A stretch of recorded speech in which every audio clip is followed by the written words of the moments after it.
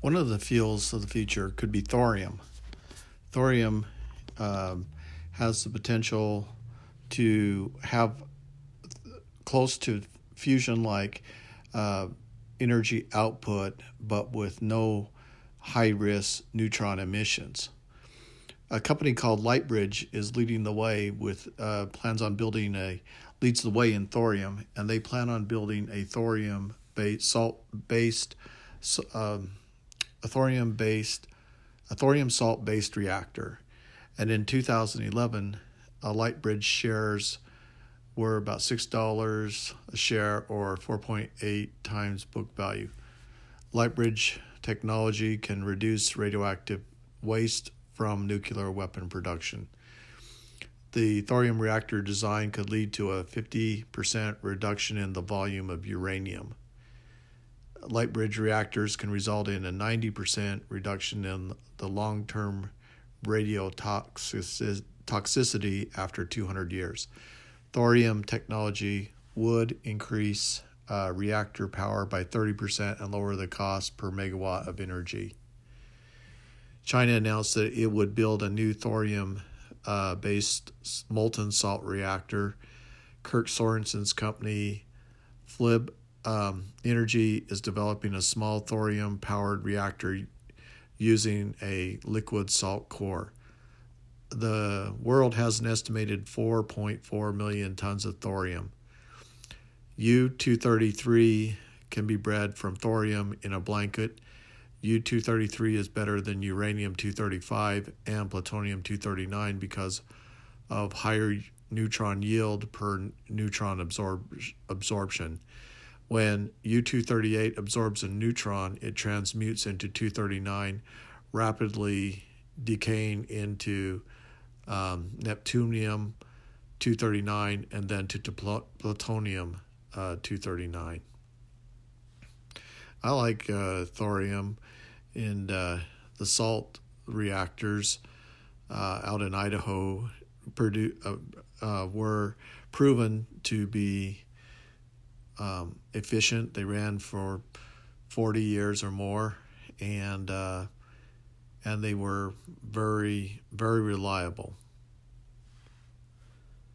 One of the interesting things is because it does not have the high temperature risk that fusion has, hot fusion, thorium is a good choice for energy usage, and it can consume a lot of the spent radioactive fuel.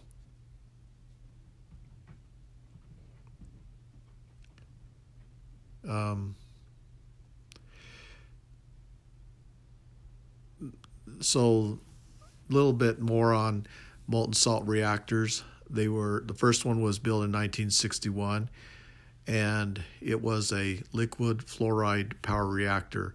It used lithium-7 beryllium fluoride solvent dissolved in zirconium and uranium tetrafluorides.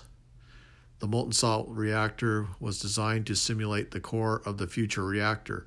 The MSRE went critical in 1965 and operated for 4.5 years. MSRE operated on 3 fission fuels, U-233, U-235, and plutonium-239. So that makes it good for consumption of nuclear weapons. We can take those fuels and combine with uranium-233, 235, and take our swords and beat them into plowshares, basically, and use them for energy. The uranium was removed from the salt through a fluorination by bubble gaseous fluorine through the salt. The fluorine caused the uranium tetrafluoride to convert to uranium hexafluoride and could be removed in 4 days. The uranium was then separated from the fissionable material. In 1972, the AEC moved to cancel the MSRP program. That was under Clinton. The WASH 1222 reported omitted all the inherent safety features of the liquid fluorine fluoride reactor. Its fast response to the transits. I don't know if that was canceled due to Clinton. There was another reactor, molten salt reactor, that was canceled by him, and that would have been in the 90s. This is in the 70s. The WASH 1222 report focuses on a minor operating issue: tritium generation, thorium cracking, and graphite replacement. LFR is probably the safest reactor ever designed. Strong negative temperature coefficient of the fuel, fuel, stability of the fission products in salt, and the ability to drain the core in a passive cooled configuration make it safe. What that means is if the molten salts are at about a 900 degree temperature, and if they're exposed to air, they immediately solidify. They cool and solidify.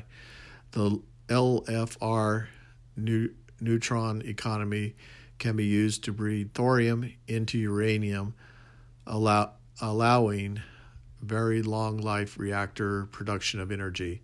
Liquid fluoride LFR can be refilled continuously and avoid refilling shutdowns. The salt is continuously pumped through the core.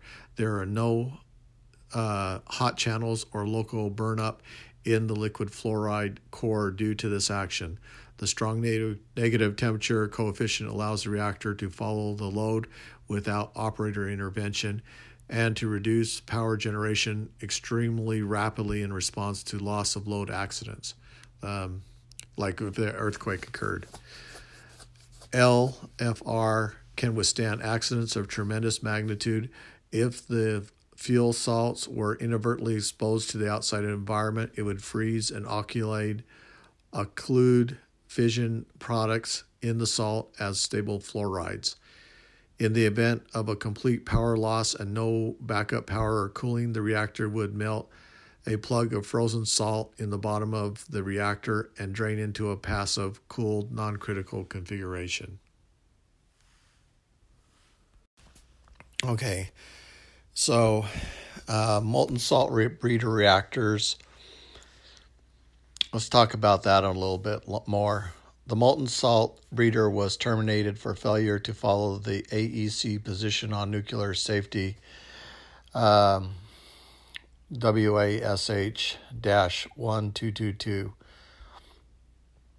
It was a political document and less about the merits of the molten salt breeder. The cooling fluid was 7-LiF BeF2 THF4 UF4. Thorium-232 non-fissionable decays into practium-232 and will absorb a neutron to form thorium-233, which rapidly decays into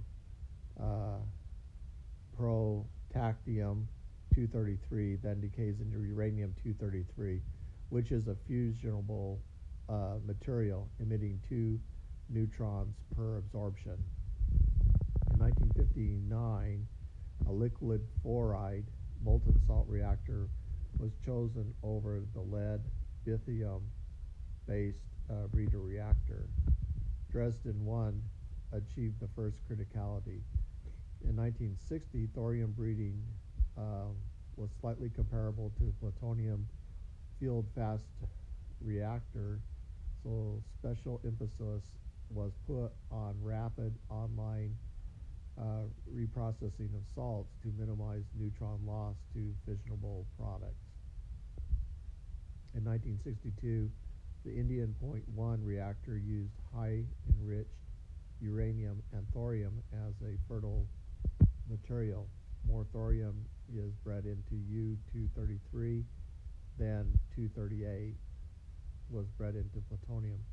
The U-233 processed into tetrafluoride and was used to fuel the molten salt reactor. Indian Point 1 reactor was designed to produce 275 megawatts of electricity. 1963, Enrico Fermi fast breeder reactor went online.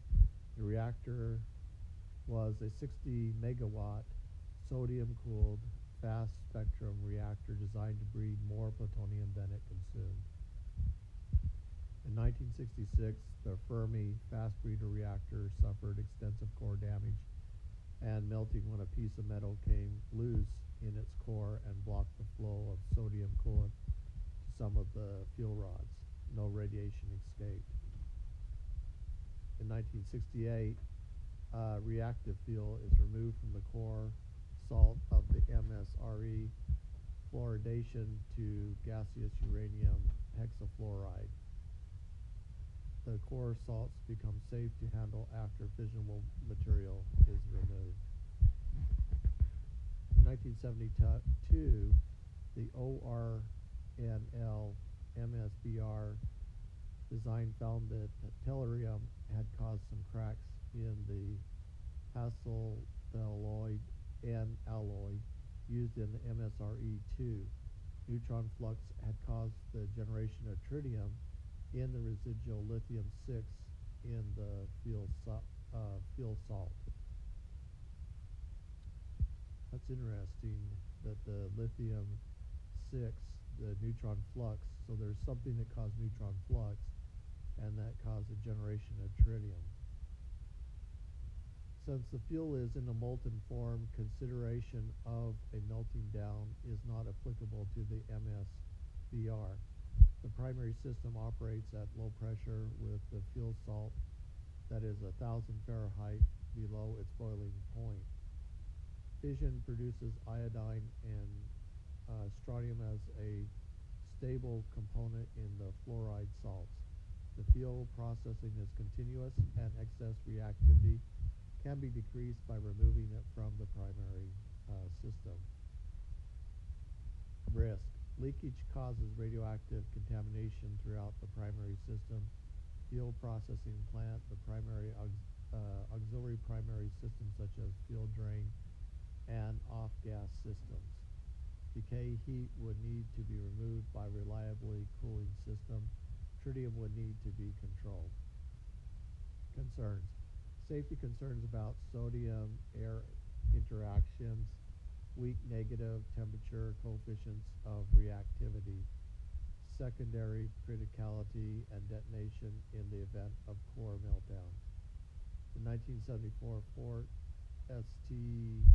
VRAN power plant goes critical using its high temperature gas cooled reactor HTGR with the graphite moderated core and helium coolant.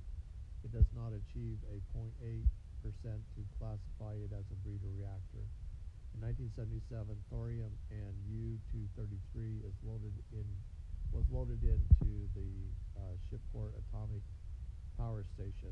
The core was examined showing 1.3% more fissionable material in the core than when the experiment began, showing that thorium could successfully breed into U-233. 1979, after partial core meltdown on 3 Mile Island, liquid salt reactors became more important.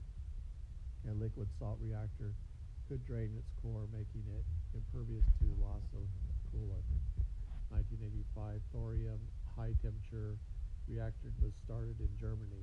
The 300 megawatt reactor used 675,000 pebbles containing thorium HEU fuel. 1997, there was explosion at the Tokai Muda reprocessing facility in Japan.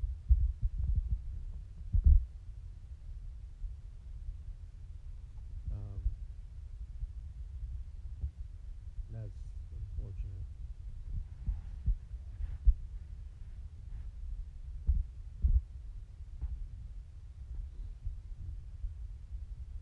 Now, Toshiba may have built a traveling wave reactor. It uses a small amount of enriched uranium at the beginning of the process. The nuclear reactor runs on waste product U-238 and consumes it as fuel. TerraPower relied heavily on supercomputing to design and model the reactor and life cycle of the fuel. Two 1024 Xeon core processors assembled into 128 blade servers. Extensive computer simulation and engineering studies produced a new evidences that the wave of fission moving slowly through a fuel core could generate 1 billion watts of electricity continuously for over 50 to 100 years without enriching or reprocessing. That is just phenomenal. Terawave. The traveling wave reactor needs only a thin layer of enriched U-235, and most of the core is U-238. Toshiba is hoping to bring in its 4S model to market by 2014, so it should be here. You go out and take a look at it on YouTube. U-238 is converted into fissionable plutonium, and this causes a chain reaction, releasing a lot of energy and heat.